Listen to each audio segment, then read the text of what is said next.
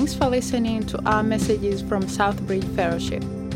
For additional resources and information on connecting people to Jesus for life change, visit us online at southbridgefellowship.com. Good morning, church family. I hope that you're doing well this morning and have no idea what your week has had in store for you, but I believe that we're gathered together this morning to open up God's Word, and then He's got a word for each one of us. I know there's people at different places in your spiritual journey and different experiences you've had coming up to this moment, but I believe God's got something to say to each one of us. And so I'm going to pray for us, and then we're going to open up the Scriptures this morning. Let me pray. Father, thank you that we get to open up your Word, and I pray for our time together, that we have an encounter with you and that you'd change us. And God, I pray as we look at this prophetic book that was written a long time ago, about 800 years before Jesus even walked the earth.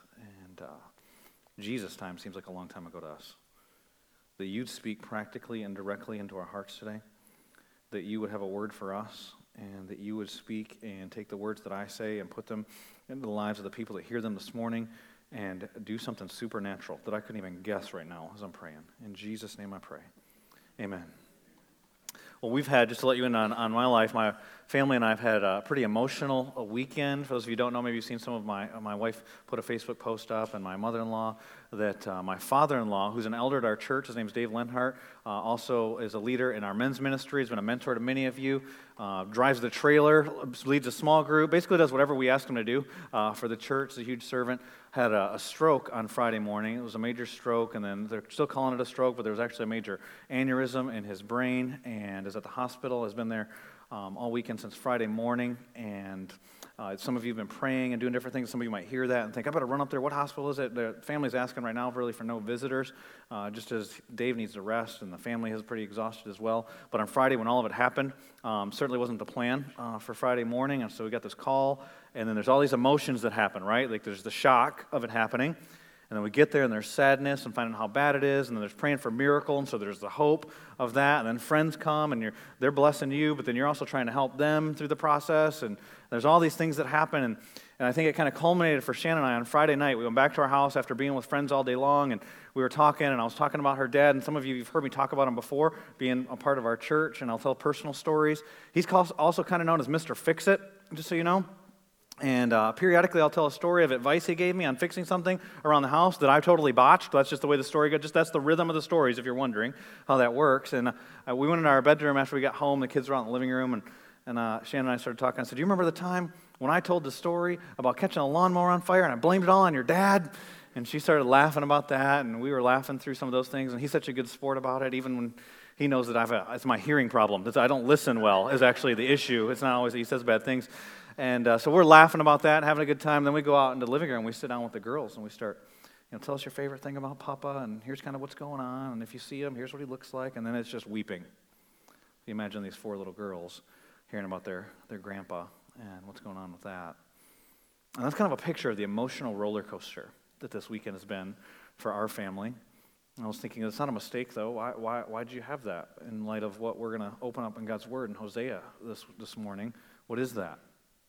And I want to ask you this question today. Why is it that you can see something terrible on the news, like awful on the news, worse than you've ever experienced, than anyone you've ever loved has ever experienced? Starving kids you see a commercial for, and you think to yourself, all they want is my money, and you change the channel. Or some mass murder, and you keep eating your potato chips. You just switch the channel. But something happens to someone that you're close to, and there's this whole gamut, this whole spectrum from laughing to crying of emotions that come with that. Why? I'm going to tell you the answer.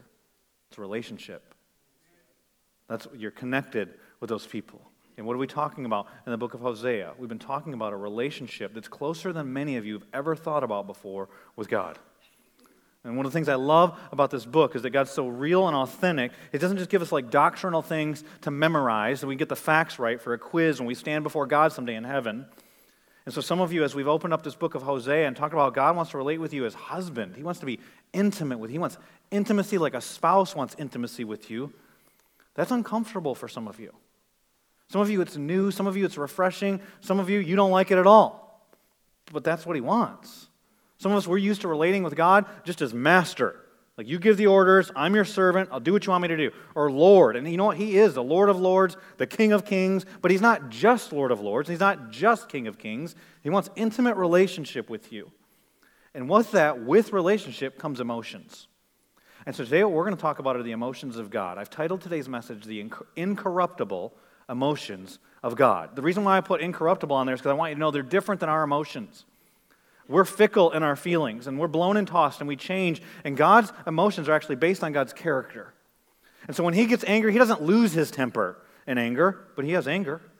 When he has love, he's got a passionate love for you, but it's not blown and tossed by what you do. It's based on his own character. And so we have these incorruptible emotions of God that we're going to see today as we open up Hosea, into Hosea chapter 6, if you have your Bibles, where we left off last week.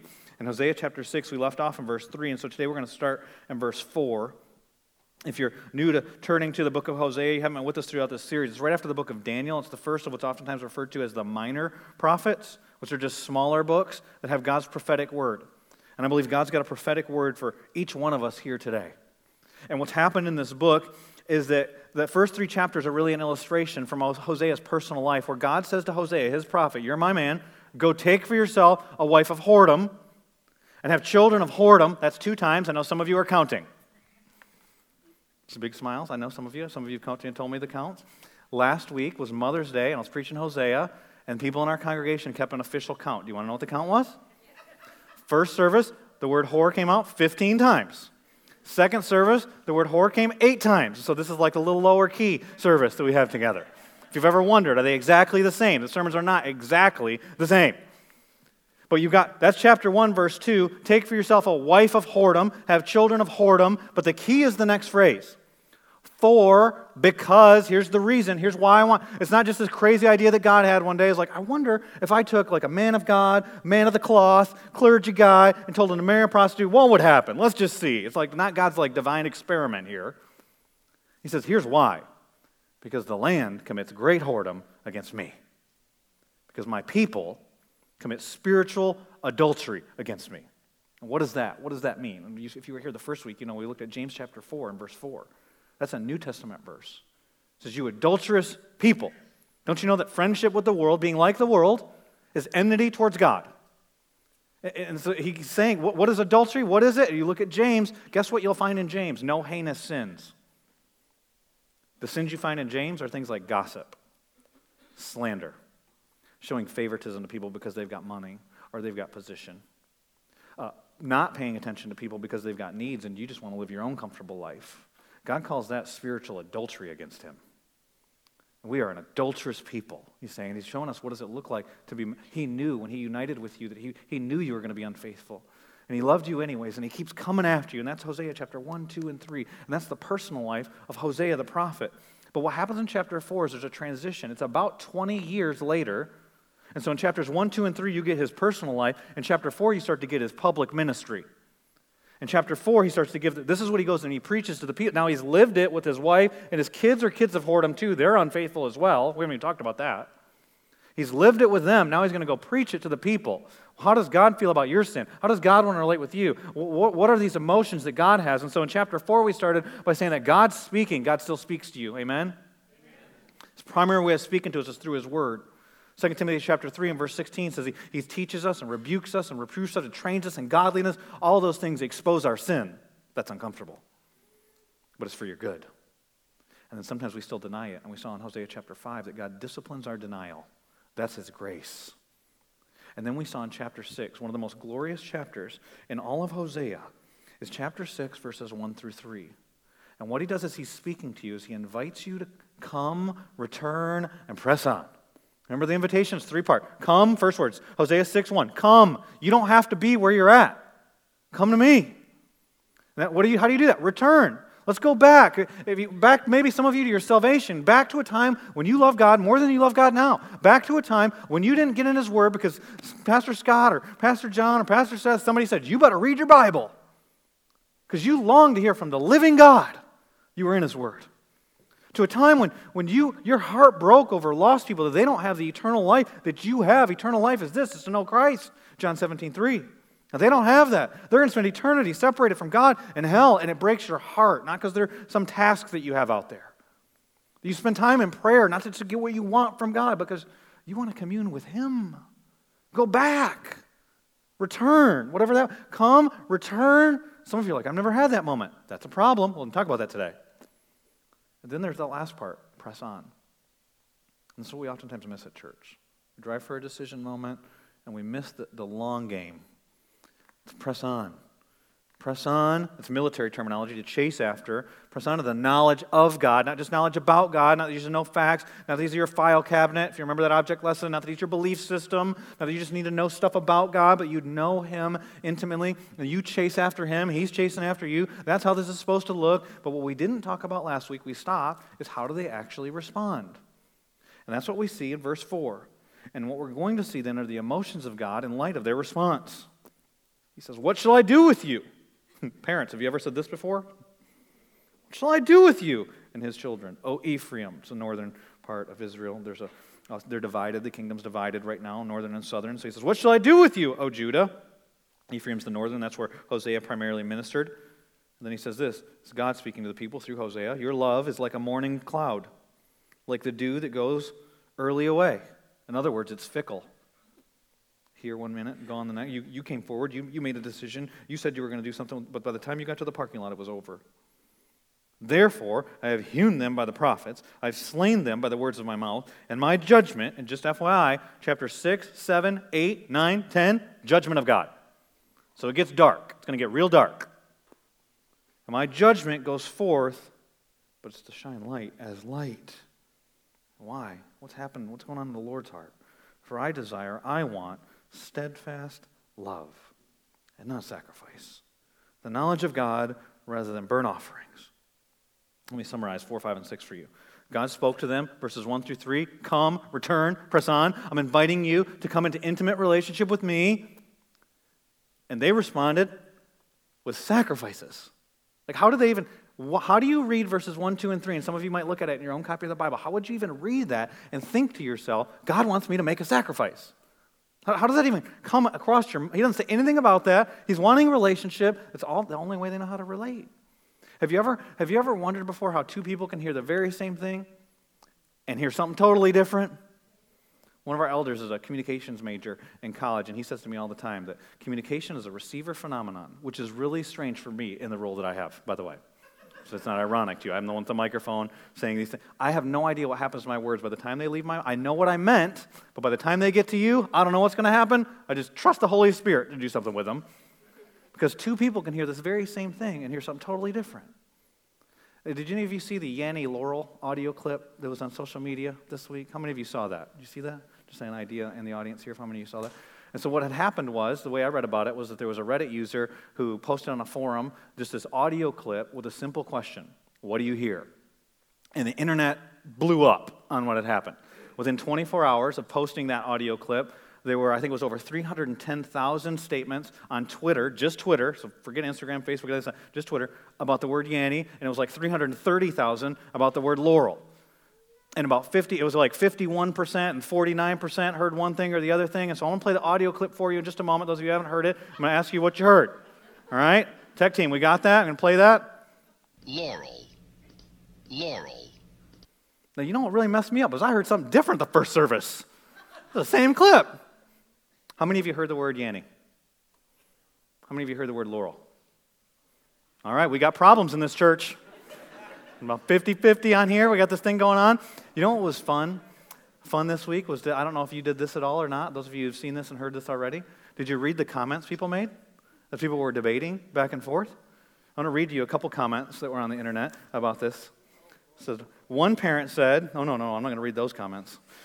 Somebody was scared here about what I'm about to say. One parent said, honestly, in 17 years of being a parent, I've never thought less of my kids than when they said, Yanni. We know what the parent heard. One husband said, my wife hears Laurel. It all makes sense now.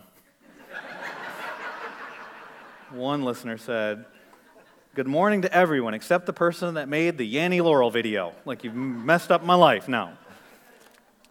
Isn't it interesting that two people can hear the very same thing and hear something totally different? Now, there's scientific answers to that about decibels and whether you hear, I heard something different through the speaker or the first service than I did at my own computer, and I just heard that. It's like, what's going on with my ears? Here's the reality, because there's different people. And so different people hear different things. And as we're going through this, I read Hosea chapter 6, 1 through 3, and then I'm like in shock by the time I get to verse 6. It says, you brought a sacrifice? What is it? It doesn't say anything about a sacrifice. Where did you hear that? How did you think that? And so it like boggles my mind, the same as some of you heard Yanny. I don't know why you're all wrong. You know which one I heard. But the problem is, see, we read the Bible sometimes, and we read like Israel, and we think of one person, like Israel's they all are the same. And so I say good morning to you, hi church family, good morning church Southbridge, and things like that. I'm talking to you corporately, but within the corporate body, there are all these different people. And that's true of Israel as well. There's three main audiences when Hosea is preaching, and there's three main audiences here today, just so you know. We fit into the same categories. So in Israel, you got to understand there are some people that are of Israel that don't even claim to be followers of God. So there are some people that come to our church on Sunday morning. I've talked to them before. You don't even claim to be a follower of God for different reasons. Some of you want to prove that what I'm saying is not true. You want to solidify yourself in your own beliefs. And so you come, and that's why. Maybe you come, your spouse makes you come, or whatever reason you thought you'd give God a shot, and that's kind of your shot. Some people are skeptics when they come. They're wondering. They're genuinely wondering, is God real? What is this like? What are his people like? Get it. That's camp one. So I'm going to give you 3 camps, and you might even take notes and just even ask yourself, which one do you fit into? So the camp one is like, I'm not a believer, and it's clear, but they're still part of Israel. They're born into Israel. They're Jewish. Camp 2 is the people that think that they're genuine followers of Yahweh. They're genuine followers of God, but they're not. They don't have a relationship with him. And they could believe that they're genuine followers of Yahweh for whatever reason, because they were born into Israel. Maybe some of you just always gone to church. Maybe some of you have had some experience at one point with God. He made your liver quiver, and you think you're all good with him, and everything's all set for all of eternity, or whatever reason. You think that you and God are good. You believe the right stuff about him in your mind. Even the demons believe and shudder, just FYI. But that's camp 2. People who think they're believers, but they're not. And then there's camp 3. Camp 3 is part of Israel as well, and it's part of people in our church, is you're a genuine believer. You're a genuine follower of God. And maybe you're backslidden, maybe you're walking away from God, maybe there's disobedience in your life, or maybe you're obedient. Either way, you're still in that camp that you're a genuine follower of God. And that was true for Israel too. And so different people hear different things when he speaks. Who he's speaking to here in chapter 6, 7, 8, 9, 10, FYI, are camps 1 and 2. So what I'm about to say to you, if you're a follower of Jesus Christ, does not apply to you. So I've said that before when we've had people, I know there's like skeptics in the audience, and I'll say, hey, this is just to believers. I'm not talking to you. You can listen in. Here's what I hope happens if you're in camp 3 in your heart, is you think about all the people you know that are in camp 1 and 2, and your heart breaks. Because what we see when we talk about the emotions of God in chapter 6, picking up in verse 4, is this, that God's anger burns red hot against unrepentant people. And I was intentional about that last part. That is not just his heart. I could have said his anger burns red hot against sin, because many of you have heard this statement before. Love the sinner, hate the sin. That's good counsel for us as people who aren't all-knowing, who aren't holy, who don't know. That's a good place for us to be. That's not God's. God is holy. His anger is based on his holiness. His anger burns red hot because it's defaming his glory if he just looks the other way on these things. He's passionate about his own glory. It's not just so you can have your best life now, by the way.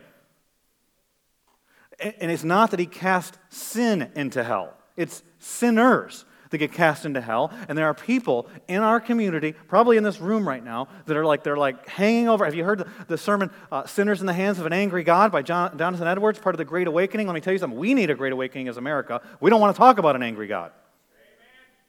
There are some people that are hanging over the furnace of hell by a spider web. And they don't know it, and most of the church doesn't care. And God is, his anger, his wrath is coming against them. Now, I understand. Many people don't want to hear this, and some of you might be even tempted to get up and leave right in this moment. I'm not offended, just so you know. You can. We live in a time where we don't want to talk about a father who gets angry. We live in a time where we'd rather have a heavenly Santa Claus than a heavenly Father who brings us gifts. We have like a benevolent uncle is kind of how we think about God. Like God shows up, he gives gifts, tells some good stories, then he's out. Parents are all up in your business. God is intimately involved in your life. There's nothing that's hidden from his face, and he despises all ungodliness. And so when you have sin, sin's not just this thing that's out here. It's in here. It's part of who we are. We have a deceptive heart, and we long for deception.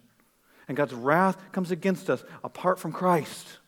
Now, if you're in Camp 3, I'm talking about you. Camps 1, 2, definitely talking to you. God's red-hot anger is burning against you.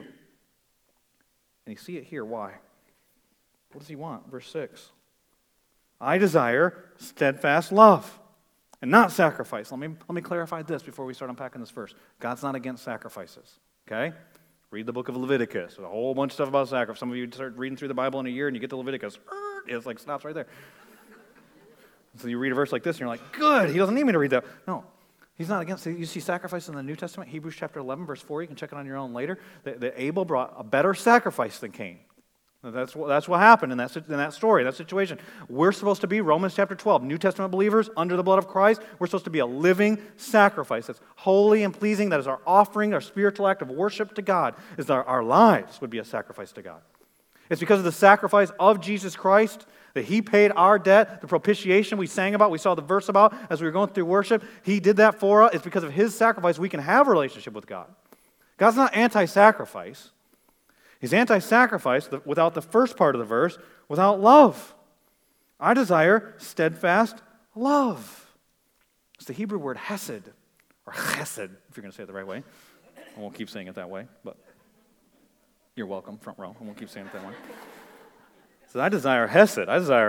It says here, steadfast love. It's the word that's used a lot in the book of Ruth, if you're familiar with Ruth and the way that Ruth loves Naomi. And even when Naomi says, you go back to she's faithfully, loyally going to love. Sometimes it's translated loyal love, loving kindness. The problem for English translators with the Hebrew word hesed is we don't really have a good English word for it. And so they try to put a bunch of other words around it to try and explain it because what we think of when we think of love it pales in comparison. This is God's everlasting, unfailing, restoring, unrelentless love for you.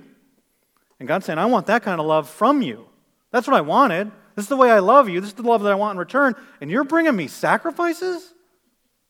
Like, I want love, and you're up in your tithe? You decide I'm going to go to church 3 weeks instead of 4 weeks in a row. Or 2, whatever. I'm not good at math. That you could think. I'm going to start serving in Bridge Kids more. I'm going to sing the songs instead of just standing there and watching. So no, I want your heart. I don't want what you do.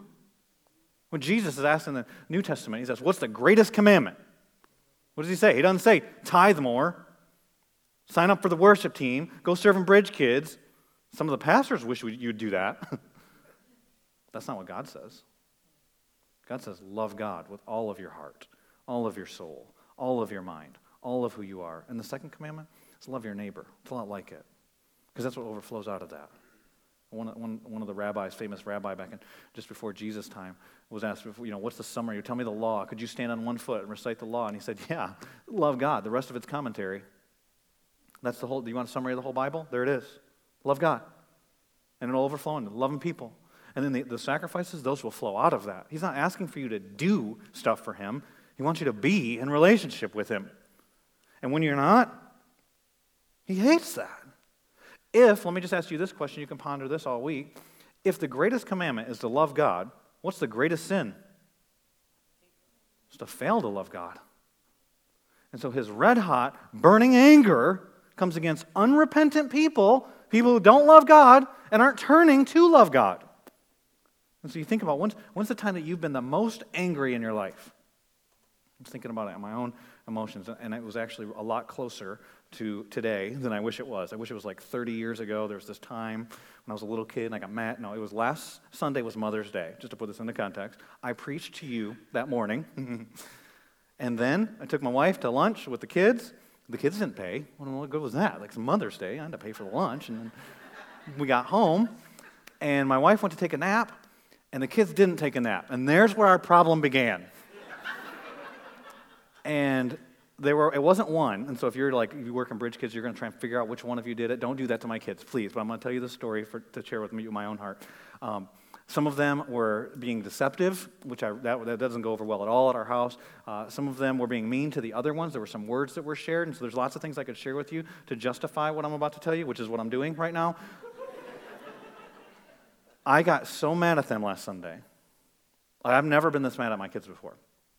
I was so mad. I was yelling at them one time, and I was looking at one of them who was like twisting my words and like trying to get around the thing. And then she goes, "Are you saying this is my fault?" I goes, 1,000% this is your fault. I am so exaggerating. I'm over the top. I am confident that I have air conditioning. The windows are closed, the doors are closed. My neighbors have air conditioning. Their windows are closed, their doors. I'm pretty confident they could hear me inside their house. That's how much I was yelling. Banging my hand on the table like, "Would you just get this?" I actually thought to myself when it was done, there is not a person who heard me preach this morning that would say, "I'm so glad that's my pastor in this moment." Because here's why. It's not possible for me to get that angry and not sin. It is possible, his incorruptible emotions. It is possible for God because it's based on his holiness. It is possible for God. The most angry you've ever been doesn't hold a candle to how angry God is against unrepentant people. And if you don't believe me, we're not going to read every verse of chapter 7, 8, 9, and 10, but you should. And at the very base level, you're going to read it and go, he's ticked. But who is it? Look at what he says, verse 7. But like Adam, they transgressed the covenant. What happened with Adam? Adam didn't have much of a covenant. Hey, you can have everything you want, one restriction. And he doesn't obey that. Why? Because he thought he knew better than God. Because he thought that God was holding out on him. Because he believed a lie. Because he decided to be passive. And you know what? The reality is, we've all done the same thing. Proverbs says, Proverbs 14:12, there's a way that seems right to man, but in the end it leads to death. Eve wasn't innocent either. There's a way that seems right to man and woman, and in the end it leads to death. Here's the reality. We don't believe that verse. You can hear it at church. The wages of sin is death. Yep. We don't think that sin actually has those consequences, or else we wouldn't be messing with sin. And what you see as you go through this is, no, it really does. And he starts to unpack it. And he talks about basically what's happening. His wrath for unrepentant people on this earth is a little taste of hell for them, of what's going to happen for eternity. And he starts at first showing their sin. Look at verse 9 in chapter 6. As robbers lie in wait for a man, so think about what he's comparing to. So the priests, the religious leaders, band together. They murder on the way to Shechem. They commit villainy. Now, we don't know. We actually don't know for sure. Nobody knows for sure what's exactly historically behind this verse. Were the priests actually murdering people? Which is not impossible. Or is it like earlier, when we were reading 4, 5, and 6, is it like earlier when he was holding the priest accountable for their not teaching God's word, and therefore that's why culture was the way that it was? I don't know. But there's a violent culture. Do you think we live in a violent culture? You watch the news this week?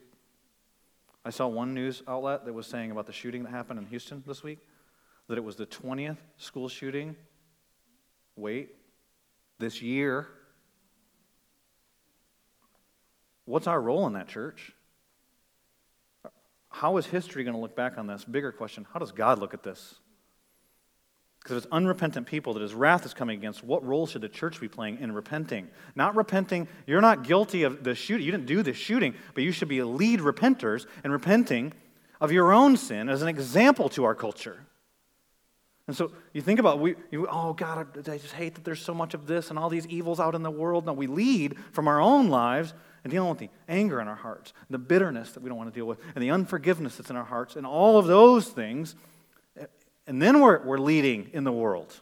As a follower of Jesus Christ, you don't just repent at the beginning of your relationship, by the way. Repentance is a regular part of your relationship. So here the priests were not doing that. And then you go on and you see more in chapter 7 and verse 2. So these people don't even think about the fact that I remember all their evil. Now their deeds surround them, and they're before my face. Now you got to think about here what's happening, and then also who's speaking. Let me tell you something. If you're in camp 1 or 2, and you think, well, how can God punish me for sins that I do now for all of eternity? That doesn't seem fair. Well, you're forgetting that you're actually sinning against an eternal God. It's the violation of who he is and his being. It's not the weight of, all I did was I stole a cookie, or all I did was I had a lustful thought. All I did was, no. You don't have a good measuring system. You're sinning against a holy God. His standard is perfection. You'll spend all of eternity separated from him, and there's not one sin that misses his face. There's nothing you get away with, is what he's saying here. So going back into the parent analogy, I'll give you a little tip. If you're a parent, pro tip coming here, just so you listen up, pay attention. You ever clean your kid's room for you as a parent?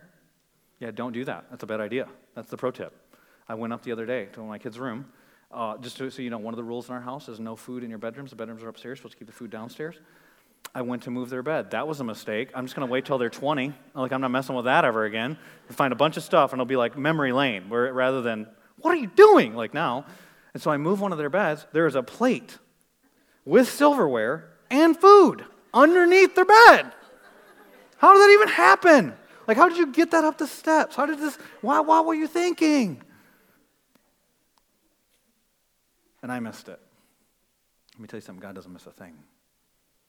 There's no sin that we commit that he does not see. That is not before his face. And did you read? Did you read what happens here? Their deeds surround them. It's like you're hedged in by your sin. Almost like you're trapped by the sin. Verse 16, you go through chapter 7 and you see there's some analogies here. Woe to them, for they strayed from me. Destruction to them, for they have rebelled against me. Verse 13, they do not cry to me from the heart, but they wail upon their beds. There is misery, but they don't come to me. And then you get to verse 16, and remember what happened. He called for repentance. Chapter 6, verse 1 through 3, come, return, press on. But then verse 16 of chapter 7 says, they return, but not to me. Not upward, the ESV says, or some of your translations say, not to the Most High. They turn. Even their repentance is wrong. Even when they do turn, even when they do walk the aisle, even when they do in their bedroom pray, even when they get convicted of their sin, when they get caught in their sin, they're doing things like this. Does this sound familiar? I don't want to deal with the consequences. It's the spouse who gets caught in adultery rather than confessing their adultery and then downplays it and minimizes it because they don't want to lose their marriage. It's the person who doesn't want to lose their job, and so they tell a little white lie, but they confess enough, but then he's saying here, you're not even turning back to me. You're trying to deal with your consequences. You're trying to do image management, little PR for your personal life. He says, you don't want me. Then chapter 8, he reveals some very heinous sins that, remember, the analogy is chapters 1, 2, and 3. Chapters 1, 2, and 3, here we see all these emotions about these sins. Did you ever ask yourself the question, why is it, did you notice this when we were studying chapters 1, 2, and 3, that we'd never see the emotions of Hosea? He's told, go take for yourself a wife, and it's like he goes, okay. And go marry her again, okay. Why is it that we don't? Here's why, because chapters 1, 2, and 3 are an illustration. Do you know what an illustration is supposed to do? An illustration is not supposed to take the center stage. The illustration shines a light on the truth. The illustration is not illustrating, this book isn't about Hosea, this book is about God. And these are the emotions of God. And this is what God considers spiritual adultery. Chapter 8 lays them all out. You want to start guessing what chapter 8 says? Let me tell you what they are. See if any of you can identify with these. Self-reliance. So you might expect some heinous sin. No. Self-reliance. You're picking government officials without consulting me. You're going after these alliances. When you do have a problem in your life, you think that you're going to financially solve it or politically solve it or you're going to educate it. Let me tell you something. You can't educate or legislate heart change. You've got a heart problem. And you're not coming to me. And then it says they create their own religion. Sound familiar? Not just do we want a heavenly Santa Claus. Think about what the things we do and say in the name of Jesus. How many people do you see talking about Jesus going, he says, take up your cross, deny yourself, follow me. That's not the religion that we've developed. We want a Jesus that helps us fulfill the American dream, that's going to give me my best life now, that exists for the sake of my happiness. He's like my genie. If you want to save your life, lose it. What came from the lips of Jesus, and what is a religion we've created as the American church? If anyone comes after me. Anyone? Anyone? Really? Because can't we just kind of do an Americanized version of that? Don't you want me to be happy, Jesus? Chapter 9 talks about the consequences. Chapter 9, you've got, if you want to take notes on this, we won't read it all. Verses 1 and 2, loss of joy. Verses 3 through 5, loss of spiritual privileges. Verse 6, loss of inheritance. Verses 7 through 9, loss of hope. Verse 16 and 17, you see the final rejection. And look at this. It says we're doing a series called Unfailing Love. I will love them no more. Verse 15. All their princes are rebels. My God will reject them. Verse 17. Because they have not listened to him. They shall be wanderers among the nations. It's God's wrath. His wrath, his anger burns red hot against unrepentant people. Remember who he's talking to? Camp 3. Camp 3, you're not in this. It's camps 1 and 2. And then you see some of the cause of why. Chapter 10, verse 2. Their heart is false. Oh, poor them. They're innocent victims. Someone just needs to fix their heart. I'll read the rest of the verse. Their heart is false. Now they must bear their guilt. The Lord will break down their altars and destroy their pillars. You want a summary, by the way? Go back to chapter 8 and verse 7. They sow the wind, they reap the whirlwind. What does that mean? Well, wind means it lacks substance. Sound American? Listen to this. So what about the vanity? All is vanity, all the things we go after. Power, money, sex, appreciation, other people's views of us, all these things. You sow nothingness, is what this is saying. You're sowing vanity. You're sowing into nothing, and you reap. Now, those of you that are math people, those of you like problem solve for your job, you'd be like, the equation should go, I sow nothing, I get nothing. No, that's not what it says. It says you sow nothingness. You sow vanity, and your life is a mess. That's a whirlwind. Chaos. You pursue, you think the sex is going to deliver, your life's a mess. You think that money's going to do it, and you mess up your life. You think this? Chapter 10 says it's because your heart is deceptive. Some translations say it's a smooth heart. But you're guilty of that. It's not like your heart, it's not this thing that's out here. No, it's you as a person. The Bible also says in Jeremiah chapter 17 that the heart is deceptive and wicked, deceitful above all things. Oh, the sickness of the heart. Who can heal it? In the New Testament, it says this in James chapter 1, verses 14 through 16, it says, but each person is tempted when he is lured and enticed, not by some power out there, by his own desire. You are guilty. Then desire, when it conceives, gives birth to sin, and sin, when it's fully grown, brings forth death. There's the ultimate consequence every time. Then he says, do not be deceived, my beloved brothers. Don't be deceived. Here's the problem. Our heart is so sick, Jeremiah chapter 17, we want to be deceived. We want lies. We want to be like Adam in the garden. We want to go after other things. It's easier. It's more transactional. If we think it's going to bring immediate satisfaction, we long for those things, and we sow wind, and we reap a whirlwind, and that's where these people are at. And God's red-hot anger is burning against them, and so is he against every person in Raleigh-Durham that's in Camp 1, not believers. Camp 2, think they're believers, not believers. But not against Camp 3. Not against Camp 3, because that was poured out on the cross. But your heart should break for Camps 1 and 2. And then you keep reading chapter 10. Chapter 10 talks about sin at the beginning, talks about shame, talks about sorrow, talks about suffering. And then you get to verses 9, 10, and 11 in chapter 10, and you've got the sentence, or the penalty for the sin. And so you look at it, when I please, I will discipline them. The nations shall be gathered against them. They are bound up for their double iniquity. And then he talks about what some of the sin was. But then verse 12. Verse 12 is like a glimmer of hope remember I told you, chapter 6, darkness, 7, darkness, 8, darkness, 9, darkness, 10, darkness. But verse 12, it stands out like if you put a diamond on a black cloth. Verse 12 shows us some hope. Here's the hope. There's a pathway to repentance, but it's our brokenness. And that's our second point. There's a pathway to repentance, and it's our brokenness. And this one actually would apply to all three camps, by the way. Because even though you begin with repentance, you've got to have that initial repentance to be in Camp 3, but then you continue to repent. And God gives us a gift, and it's a gift of brokenness. Look what he says. Remember he said, sow the wind, reap the whirlwind? Look what he says in verse 12. Sow for yourselves righteousness and reap hesed. What were we lacking? I wanted hesed. You brought a sacrifice. You don't have hesed. You don't have loyal love. He says, sow for yourself righteousness. You want what you're lacking, and you will reap loyal love, steadfast love.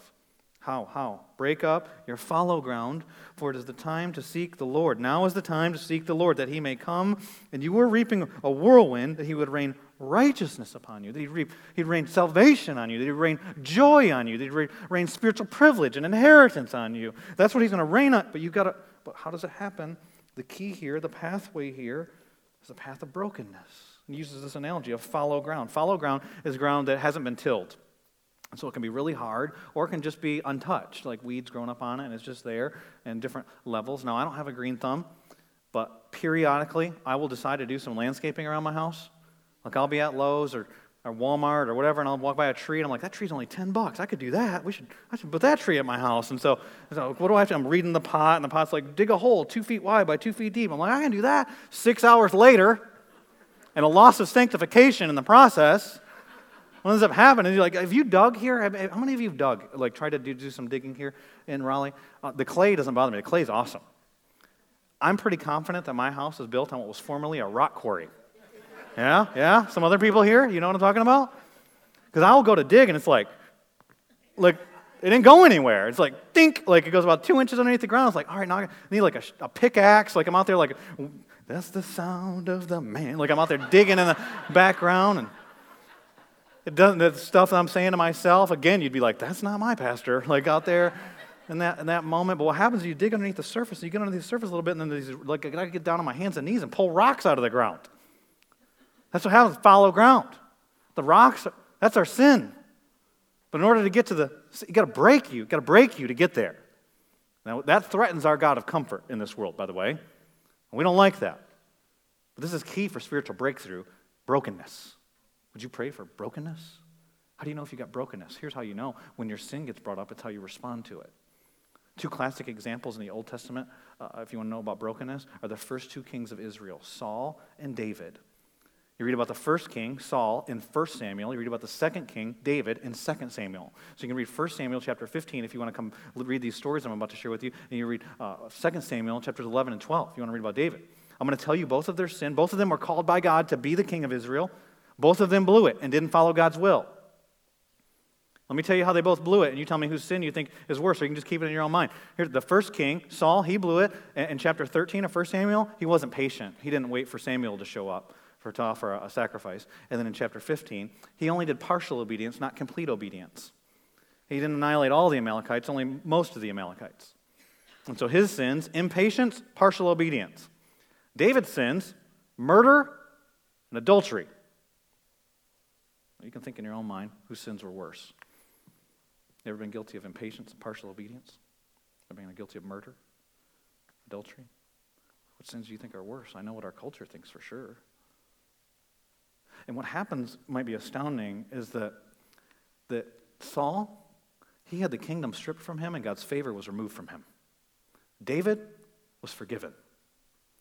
In case you missed the story, David's the guy who committed adultery and murder. The key is how they both responded. When Saul was confronted with his sin, he tried to make it seem like it's less, not a big deal. Here's why. No, I'm actually going to, and try to talk, like twist the words, and I'm going to make this for the Lord, my disobedience, and minimized, justified, rationalized, and then finally confesses. And you can, if you start really looking at the past, you can see it wasn't even a real confession. He showed that even in his confession, he lacked a broken heart. Do you know what David did? Both of them had a prophet confront them. Do you know what David did when the prophet confronted him? I've sinned against the Lord. What do you do when you're made aware of your sin? That reveals whether you have a heart of brokenness. I dare you to pray for brokenness. What would it look like? What would it take to break your heart? I'll tell you, in my own life, I mentioned to you what was going on this week with my father-in-law, Dave, going to the hospital. That was on Friday. On that same day, we received an email that brought up a bunch of emotions for me. Now, I'm going to kind of drop a bomb on some of you and not tell the details of a big story, but I'll try to do it justice. If you haven't been part of our church, you don't know the story. If you have, you've heard me share the story before. But 2 years ago, our daughter was abducted from our front yard, and what I haven't shared with you is a bunch of the details of the court process and my feelings toward the guy who did this stuff. For those of you who don't know the story, she was returned to us really quickly. She was not hurt or abused or anything like that. But I was not happy with the person who did it, to summarize real briefly. Then we get this email on Friday saying that it's now time. We've been waiting for 2 years for this email. There's been interactions and meetings and all kinds of stuff that have happened for a court date for his plea agreement. Earlier this week, not by happenstance, God's sovereignty, I had heard a pastor share a hypothetical story that I'm going to share with you that raised different emotions in me. And the story was, he said, imagine, what if your 6-year-old daughter was abducted? He had my attention at that moment. And he said, and she was abused in every way imaginable, then chopped up into pieces and buried in the ground. I'm not happy listening to the story at this moment, just to let you know. And then a month later, they apprehend the guy, and he's going to stand trial. And he said, you've got 2 choices of what you can do. He says, you can go there with a weapon and seek vengeance, or you can hand it over to the criminal justice system. Those are your 2 choices. You can decide in your mind what you think you would do. And then he said, but what if there's a third choice? And maybe through a contact, some of you are legal people, and you'd be like, that would never happen. But what if there's a third choice? And what if you got to go visit this person after the trial? And so you got to go into the prison, walk by the other inmates, you walk by all the iron bars and see all of those guys, but then you go into his cell, and you sit there face to face with him. and you have an opportunity to look them in the eye and say, I forgive you. Let me tell you something. I could see that that's, pastors, you get the feel of these stories after you've heard a few of them. I knew that's where this story was going. I wasn't ready for what he said next. He said, and then what if you offered him, you extended to him, you said, and I'd like to adopt you into my family as my own son. And I'll tell you, I thought, I'm not ready. I'm okay with saying I forgive you. You just stay distant and away, and I don't want a relationship, and you're not safe. Those are my feelings inside. That's what God did to me. That's what he does to you. He adopts you into his family. But what about all the wrath? What about chapter 6 and 7 and 8 and 9 and 10? Does God just decide, oh no, don't worry about it, we're good? Sometimes that's how we talk about grace. That's such cheap grace. You got to understand the darkness of 6, 7, 8, 9, 10 to understand the cross. Do you know what he does with his wrath? He poured it on his own son. All of his wrath, all of that anger, all of that brokenness, that all came on Jesus Christ on the cross. If you're in Camp 3, that's why there's no wrath coming against you, because it all went on Jesus Christ. Doesn't mean that God doesn't have wrath. It means that you're not going to have to pay the penalty of it because Jesus did for you on the cross when he was beaten, when he was flogged, we can talk about all the physical parts of that, but he was forsaken by his Father. He was put in a grave for you. And it's one thing for me to say to you, your sins nailed him to the cross. That you're adopted into his family. Just John chapter 1, verse 12. Everyone who believes in him has the right to be called a child of God. Ephesians chapter 1, you get to be a son and daughter. It's one thing for you to put that in your mind. It's another thing for that to penetrate your heart. In order for it to penetrate your heart, he's got to break the fallow ground. Does the weight of your sin break you? Because it should. That's the pathway. That's the pathway to repentance. God's wrath, his anger burns red hot against the unrepentant, but he gives a pathway to repentance. And then he goes on, and it's still dark after this because they don't respond well in chapter 10. And then chapter 11 is one of the most emotional chapters in all of the Old Testament, maybe in all the Bible.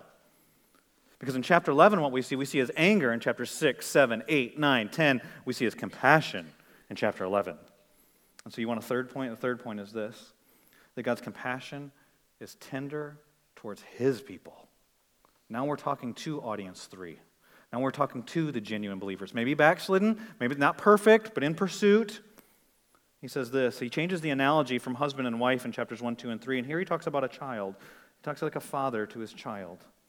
When Israel was a child, I loved him. And out of Egypt I called my son. Remember that story? The freeing from bondage? Now you're worshiping gods that don't love you back. How many of us do that? And in your pursuit, the God that never delivered you. Remember Exodus chapter 32? They make an idol. They make an idol and say, this God delivered us. No, he didn't. And we make up these images of Jesus. That Jesus didn't deliver you. It's the Jesus of the Bible. So the more they were called, the more they went away. They kept sacrificing to Baals and burning offerings to idols. And then he talks about his love, and we don't have time to go through each verse, but his compassion we see in verses 3 and 4, but then his wrath again in verses 5 through 7. Verse 7, he says, my people are bent on turning away from me, and though they call out to the Most High, he shall not raise them up at all. And here's what I love about Hosea. It's so real. It's not just, I love you, we're good. No, I'm ticked off at your sin, but I won't stop loving you at the same time. And we get that tension between verses 7 and 8. I'm gonna wipe them out. But then he says in verse 8, how can I give you up, O Ephraim? Remember how we started in chapter 6. What am I going to do with you, O Ephraim? How am I going to I can't give you up, O Ephraim. You're my kid. How can I hand you over, O Israel? How can I make you like Admah? How can I treat you like Zeboim? Those are cities that if you read the book of Deuteronomy, they're associated with Sodom and Gomorrah. They were totally annihilated because of God's wrath. He's saying, I can't totally wipe you out. I might bring discipline in your life as a believer, and it might be painful, but it's to bring you to repentance. It's for your good. My anger even comes out of my love. It's because I care. If I didn't get angry, I'd be apathetic, but I care.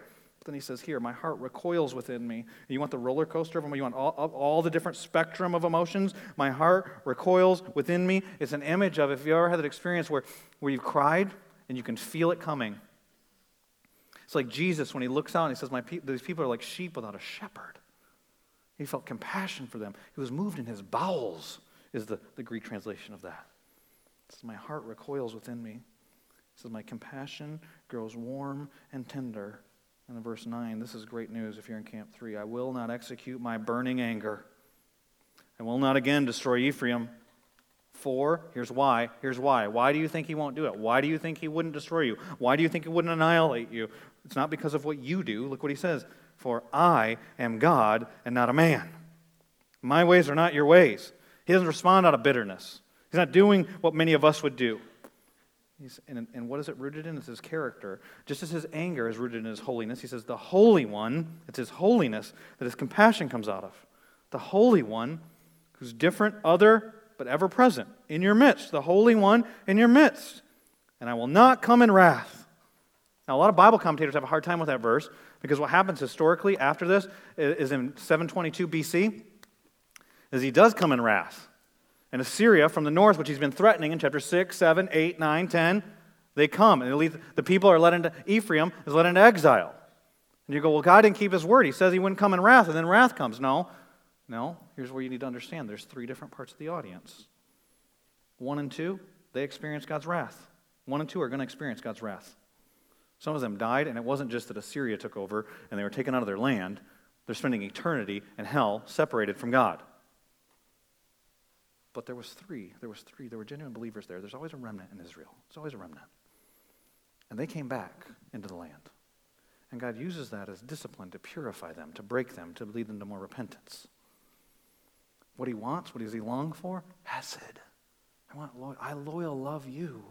I want you to love me back. That's why he's coming after you. That's why he has emotions for you, because of relationship with you. Do you love him? That's really the simple question today. Do you love him? Let's pray. Father, we come before you. And these are difficult verses to read because it's not what our ears want to hear, but God, I pray you get it into our heart. That your anger is red hot against unrepentant people. I pray that there's an unrepentant person that's hearing these words online in this room at this moment, that you would pierce their heart. You'd break the fallow ground. You'd pull up the sin that they don't want to deal with, the consequences they want to avoid, the shame, the guilt. You'd put your hands so heavy upon them they couldn't even move apart from turning to you. God, make them miserable until they turn to you. God, I pray that they would turn to you. And God, I pray for believers to hear these words. I pray you give us a burden in our hearts for those that don't know you. For they might move around and everything looks like it's good. They're sowing the wind. And God, I pray that you give us the boldness to share with them what you've given us. And God, I pray for believers that are walking away from you, that aren't as close with you as they've ever been before, that now would be a time of repentance, now would be a time of turning to you, now would be a time of renewing love with you, now would be a time of embracing and receiving the love that you have for them. That your heart recoils at the idea of annihilating us because we're your people. There's nothing that can separate us from your love, that your love would overwhelm us in this moment. Thank you for your love. And while our love's imperfect, we give back our love, what we have to offer you. Make us love you more. We can't even love you without your gift. Will you help us to love you? In Jesus' name.